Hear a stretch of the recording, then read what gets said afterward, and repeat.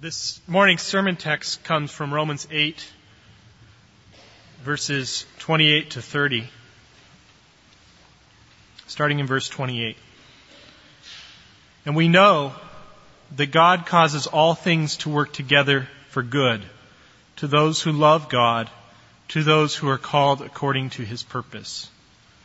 For whom He foreknew, He also predestined to become conformed to the image of His Son, that He might be the firstborn among many brethren. And whom He predestined, these He also called. And whom He called, these He also justified. And whom He justified, these He also glorified.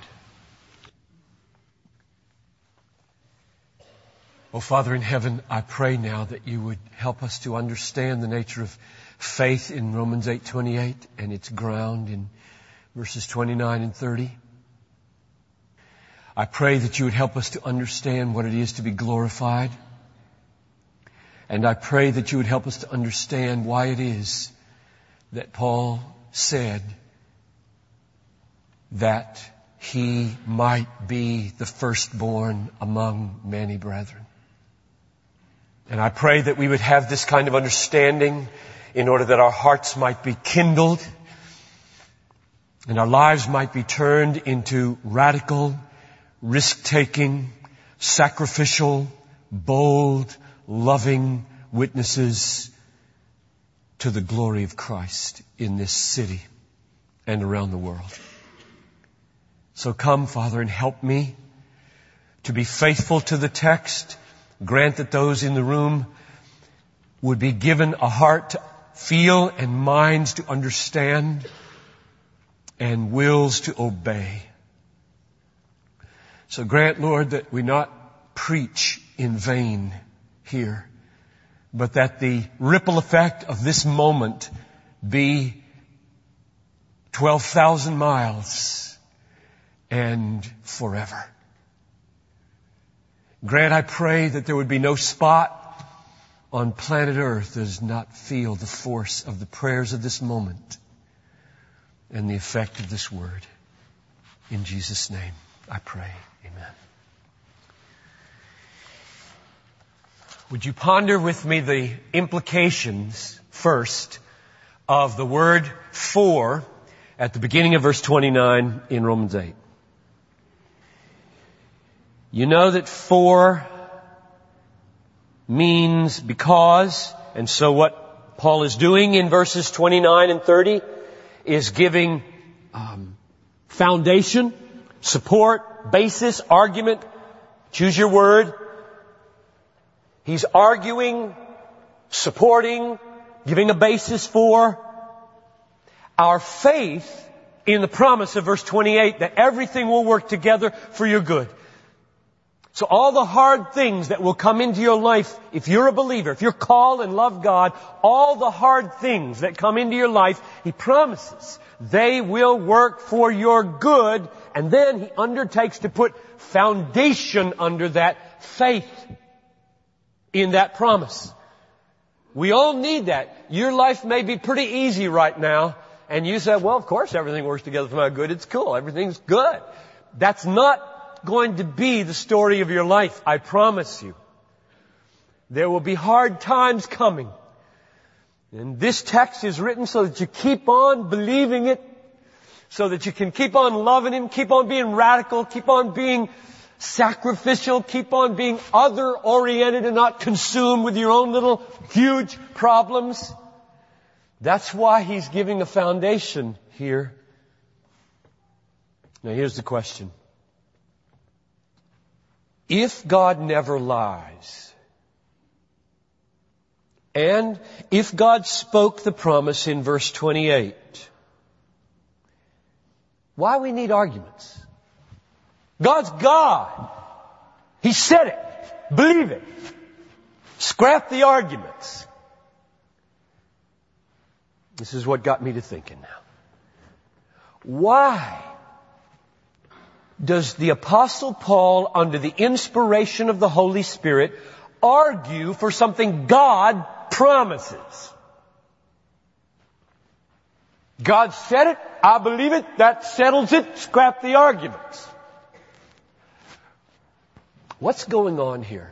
Now, before I give you what I think the biblical answer is, you need to see the bigness of this question. What I'm asking right here is really big. It's like, why do we have the kind of Bible we do? Why do we have the kind of redemptive history, thousands of years long, recorded that we do? What is the nature of faith? How do you come to faith in this room? If you came in here this morning just because somebody invited you or because you came in off the street and you're not a believer in Jesus Christ, what is the process that moves you from being an unbeliever to a believer? Somebody willing to lay down your life for Jesus. Change your whole life for Jesus. Or for believers, how do you maintain faith day in and day out? How do you get strong in faith so that you make it through the hard times? What is the dynamic of faith? Those are two big questions I'm asking here when I say, why does he argue? Why is there a 4 at the beginning of verse 29? Why not just say, God works all things together for good for those who love Him and are called? New point, new thing about God. Why an argument? God said it. He's God. He doesn't lie. Believe it. Now, let's try to answer that. Here's my answer. Faith is not a leap in the dark. It is a response to the revelation of light. Faith is not a leap in the dark. It is a response to the revelation of light. If faith were grounded on nothing more than raw authority, I said it, believe it. If faith were grounded on nothing more than raw authority, the Bible would not look the way it looks.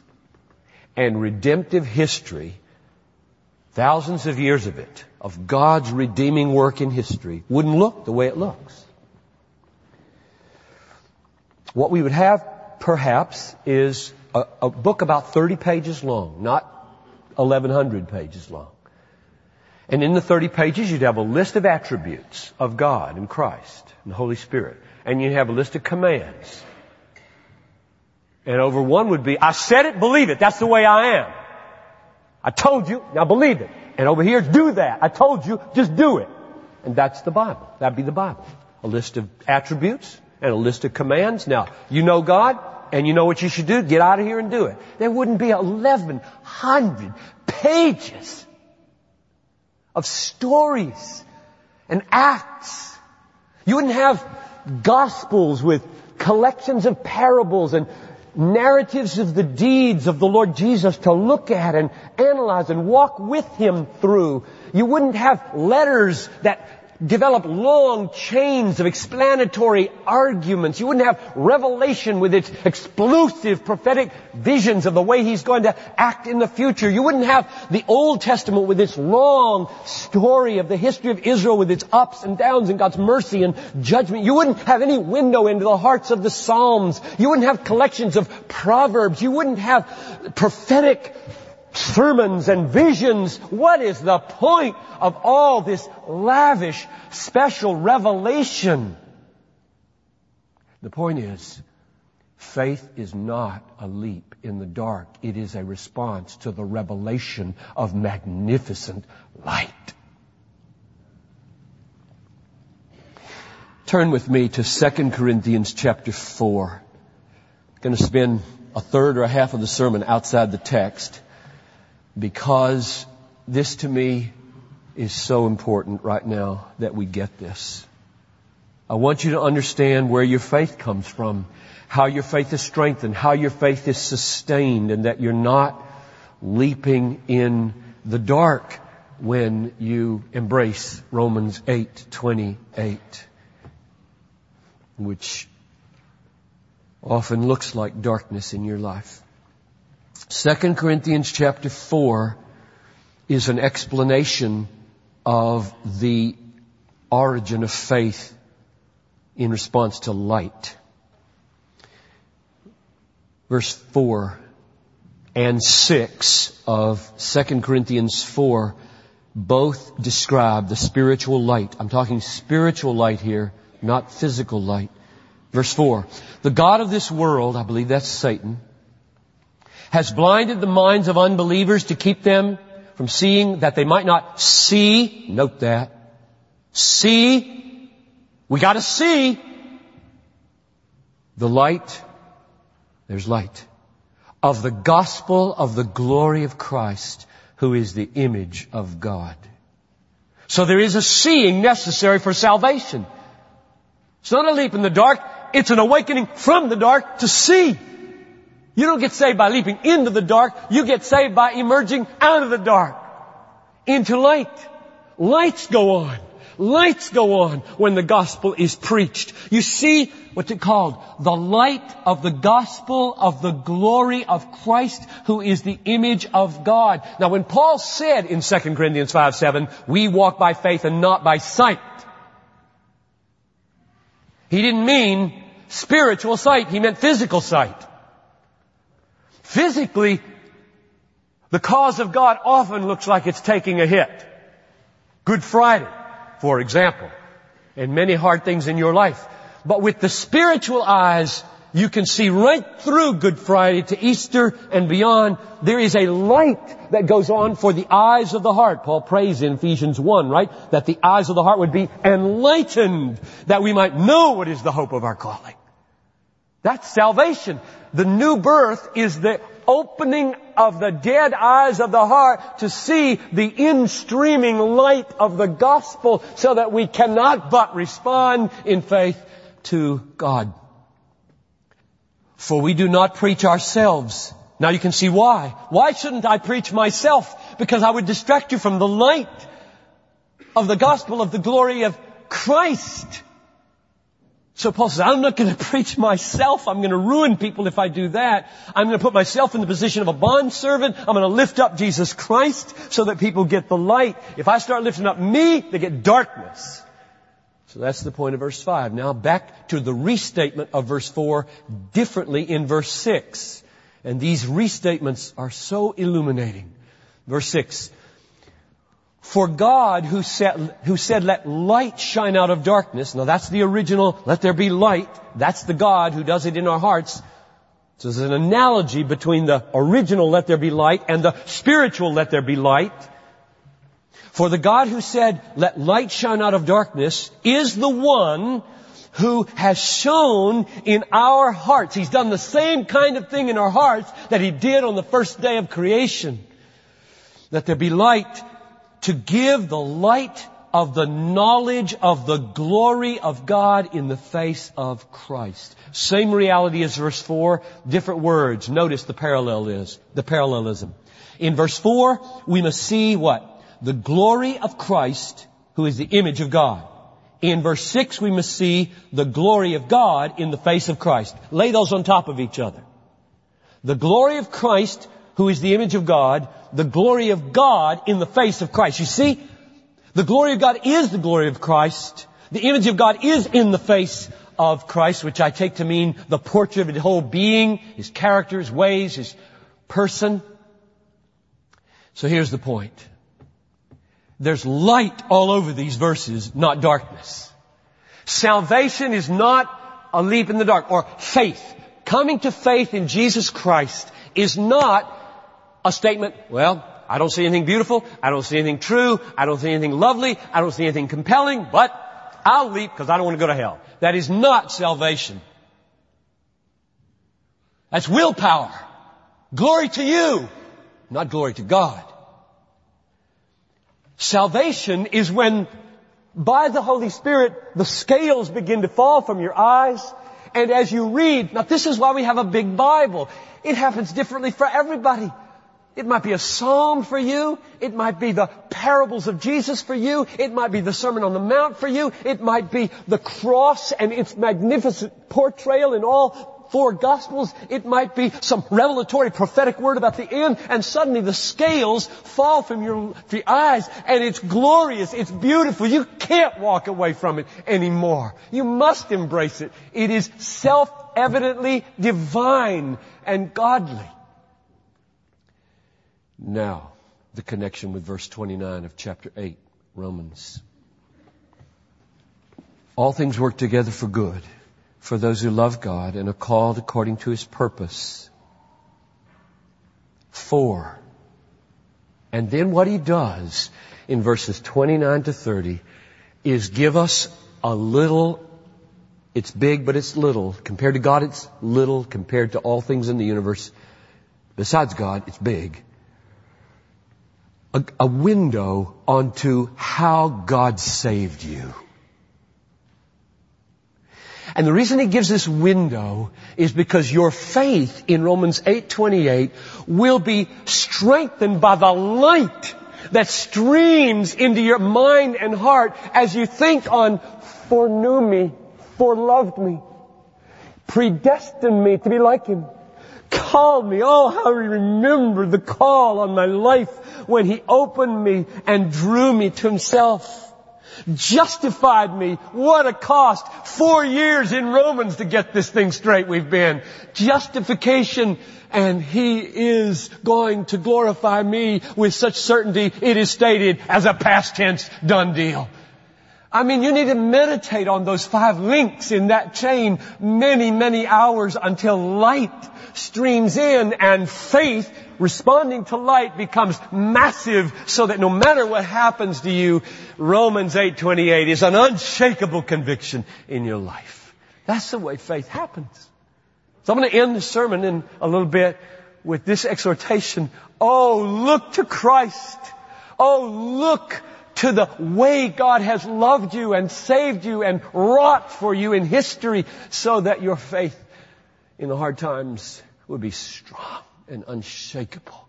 You are a people of light, not darkness. Love the light. Go to the light. Fix your mind's attention and your heart's affection on the light that streams out of the Bible all over the place. The reason it's a very thick book is because God is a huge and glorious God with much light to display for your faith. All things are written that your faith would be strong. I have 2 more questions about this text before next week we move into 31. God willing. Question number 2.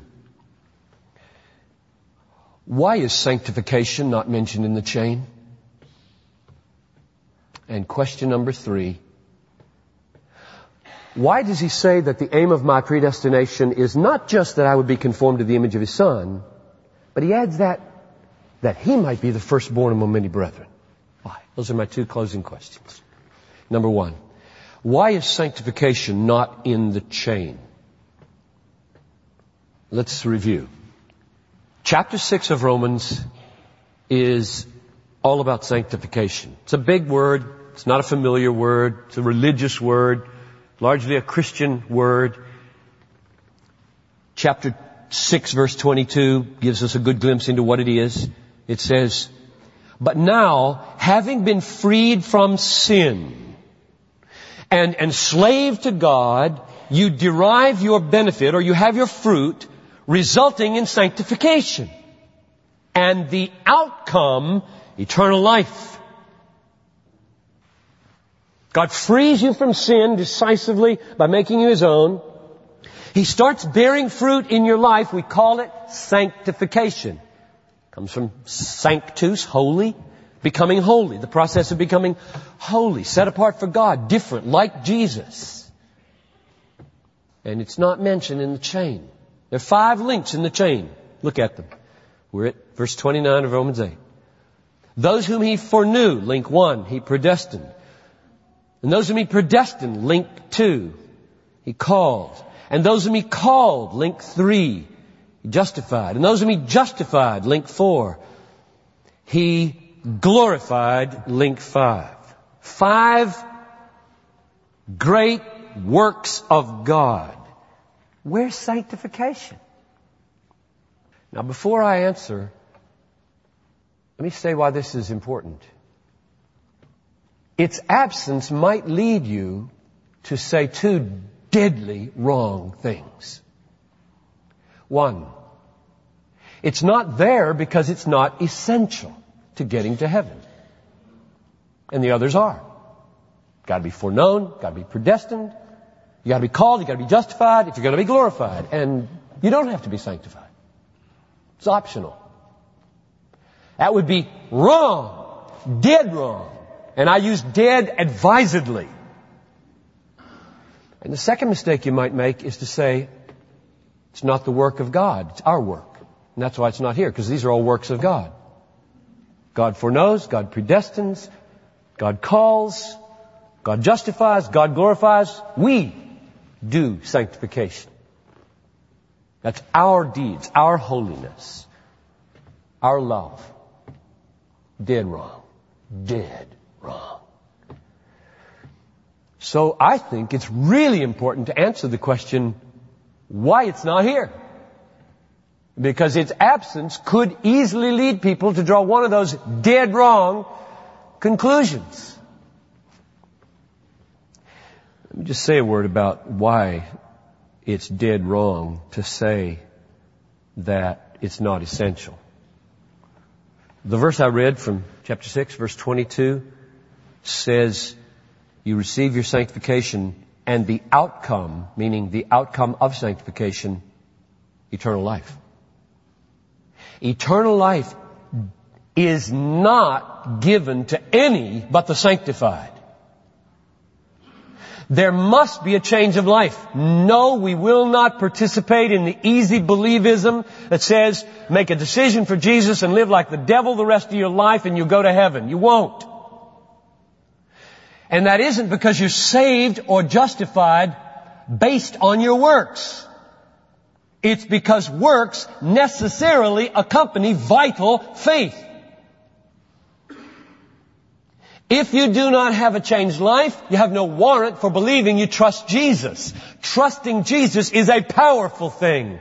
It changes your values because it is a valuing of Christ. And therefore a person who goes on living all the same values that an unbeliever has is not a believer, because belief is the casting of yourself on Jesus as your Lord, Savior, and the embracing of Him as your treasure. That's what faith is, the embrace of Christ.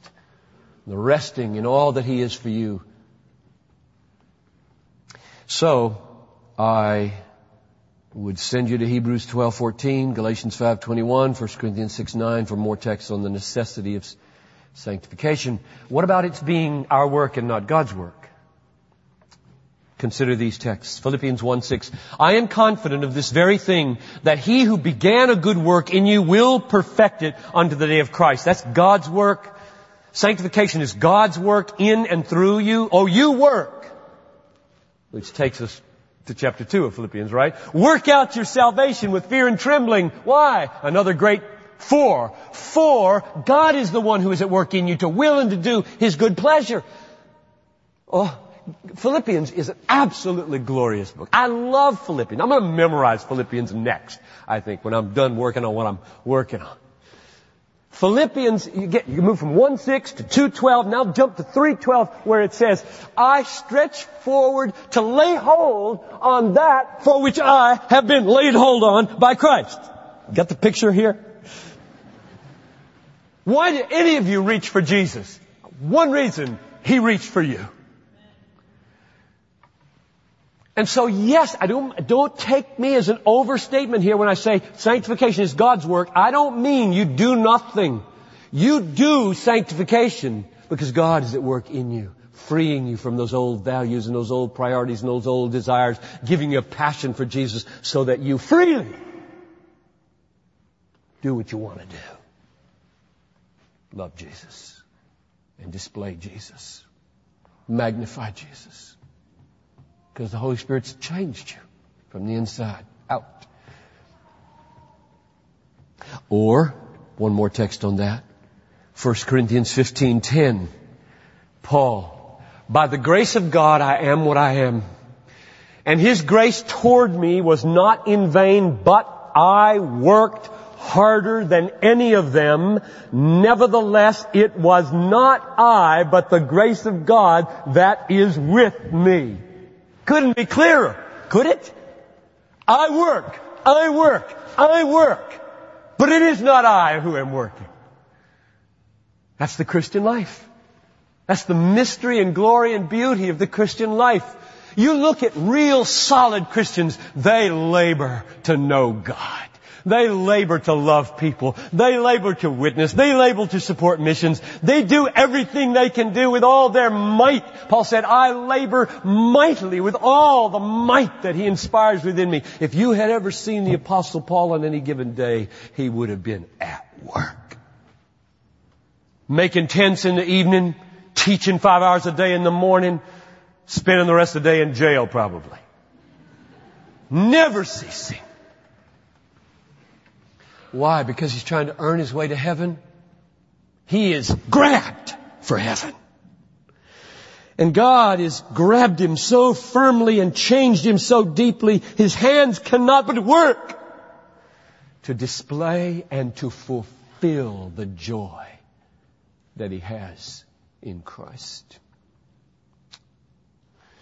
So, why is it missing from the chain if it's so crucial?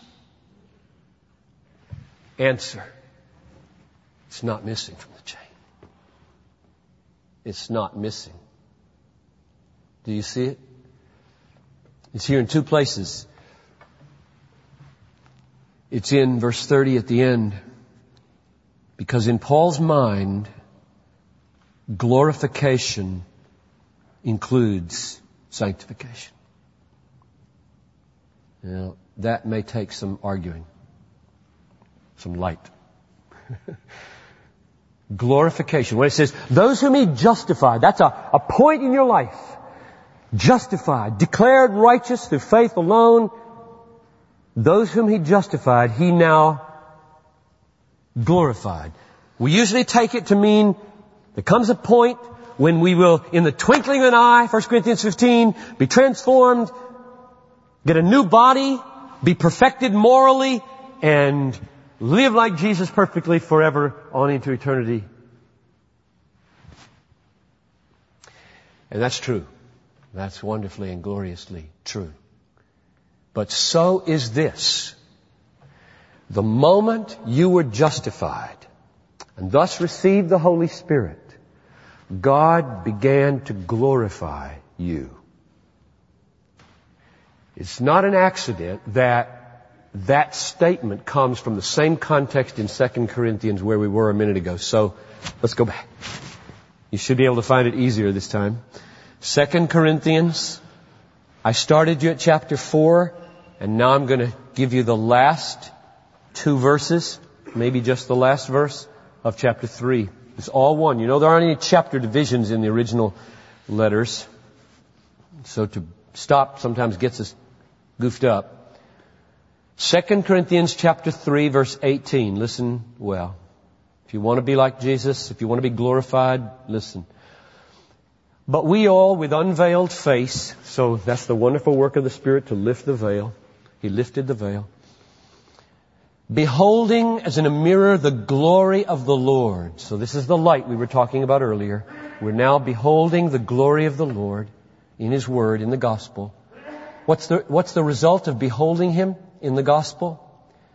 We are being transformed into the same image. That should ring bells from chapter 8, verse 29. Into the same image from glory to glory. And there it is. Justice from the Lord, the Spirit. Now I take that text and I ask Paul, what do you mean there? How does that glory relate to the glory in Romans 8:30? Those whom He justified, He glorified. He made glorious. And here, the moment the veil goes up, Christ is seen as King and Lord and treasure, and you steadfastly behold His glory, something starts to happen. And here He uses the language not of holiness, but glory.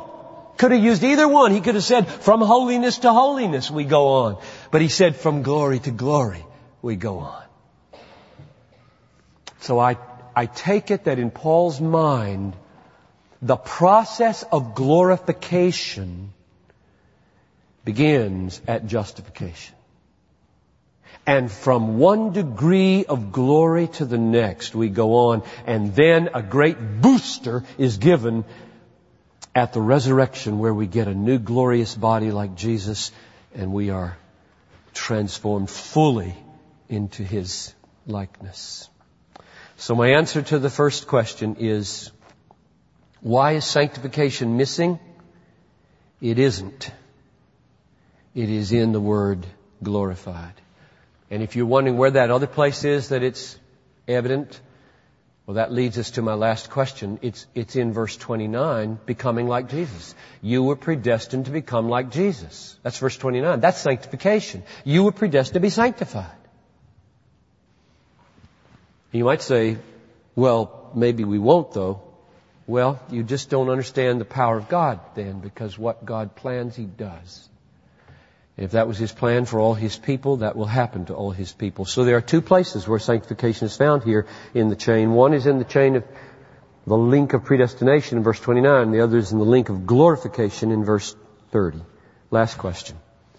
In verse 29, why does He move from my destiny as being like Christ to Christ's preeminence among all His brethren? He says, those whom He foreknew, He predestined to be conformed to the image of Christ. And I might have expected it to stop there. It's my destiny to be like Jesus. I should devote energy and time and trust to bringing my life into conformity to my Maker and my Savior and my Lord and my treasure, my King, my friend. Be like Him. Read the Gospels. Absorb the way He acted. And He doesn't stop there. He adds, so that. So that. Oh, these connecting words are important. So that He, in all these changed people, might be the prototokos, the firstborn of many brethren. Why? I think Paul's always covering himself from error. Doesn't always do it well enough to keep people from error, as he said, but he tries. What's the error here that he's covering himself from? The error that he is protecting himself from is a man-centered view of sanctification. I'm the goal of my own predestination, my morality, my beauty, my glory, my holiness. Woo! I'm the center of the plan. You're not the center of the plan. There's a so that after you. Christ is the center of the plan. The reason you are being changed into the likeness of Jesus is not because it's about you. It's because it takes a certain kind of people to recognize and magnify the older brother. And that's the goal. In order that he might be the first. I think the answer of why that is added is given in Colossians 1:18. I'll read it to you. I went to Colossians 1:18 because of this word that I quoted in Greek a minute ago, firstborn. It's not a common word. It's only used 2-3 times. And here's one of them. Colossians 1:18. He is the beginning, the firstborn from the dead. Same word. The firstborn from the dead, so that He Himself will be preeminent in everything. Now that's a little clearer, I think, than the so that of Romans 8:29. Same word, same firstborn. We're all coming out of the grave with Jesus. Okay, He rose from the dead. We're going to rise from the dead. Yes, but so that, and now here the word is, in the NASV, so that He Himself might come to have first place in everything. ESV, that He might be preeminent in everything. That's the goal of your life. So let me draw things to a close now with 4 test questions for your soul. All right? I asked these to myself. I asked these a week ago. When I saw I couldn't get to this part of the sermon last week, I just lingered there and said, okay, I'll do this next week. But I asked myself these questions, and I'll use me. I'll use me instead of you. I don't want you to feel put upon here. I want you to be the self-tester at this moment if you want to be. And I pray that you would want to be. So here are the test questions to see whether or not you understand and appropriate and feel and will live out the so that of Romans 8:29. You are being made into the likeness of Jesus, Christian. And if you're not a Christian here now, God's grabbing hold of you right now to draw you into that step-by-step process. Yield. Christian, you are being changed from one degree of glory to the next, and we fail. It's little bit 2 steps forward, 1 step back, 3 steps forward, 2 steps back, 4 steps forward, 5 steps back. But progress over the whole. Question 1. Do you want to be strong? I'm going to pick out 4 attributes of Jesus that I'd like to have. Piper, do I want to be strong like Christ so that I will be admired as strong? Or so that I can defeat every adversary that would entice me to find joy in any strength but His? Second test question. Do I want to be wise like Christ so that I will be admired as intelligent and wise? Or so that I can discern and admire the all-wise one? Third question. Do I want to be holy like Christ so that I will be admired as a holy man? Or so that I will be free from all unholy inhibitions that keep me from seeing and savoring the holiness of Christ? Last question. Do I want to be loving like Christ so that I'll be admired as a loving, sacrificial, kind, gentle pastor? Or so that I will enjoy extending to others the all-satisfying love of Christ? You're not the center, folks. Sanctification is not ultimately about you. It's ultimately about fitting you to be about Him. That He might be the firstborn, the great one, the strong one, the wise one, the loving one, the holy one, the mighty one, the infinite one, the all-satisfying one. Our sanctification is to bring us to the point where we can see that, savor that, live that for His sake. He's the center, not us. Everything in these verses here, all of God's work, His choosing you, His predestining you, His calling you, His justifying you, His sanctifying you, His completion of that sanctification in glorifying you, all of it has this design to fit you and free you to see and savor and be satisfied in the superiority of Jesus over you. That's what sanctification is for. So I close with the plea that I said I would.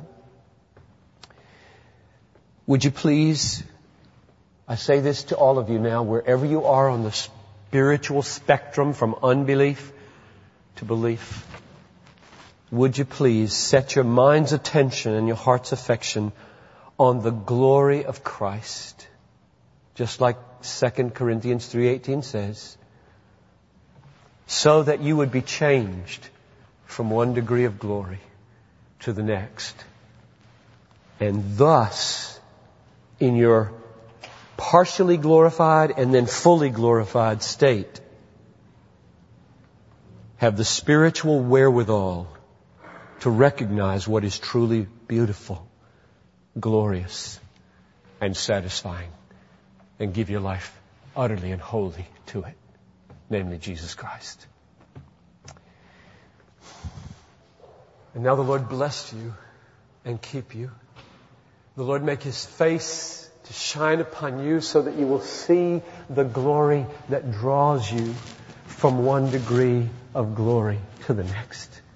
May He lift up His countenance upon you and give you the peace that comes from believing Romans 8:28, that everything this week, from the hardest to the easiest, will work together for your good, so that you will be released from anxiety, self-preoccupation, and can love the people you're going to be with this afternoon and bring them to Jesus. And all the people said, Amen.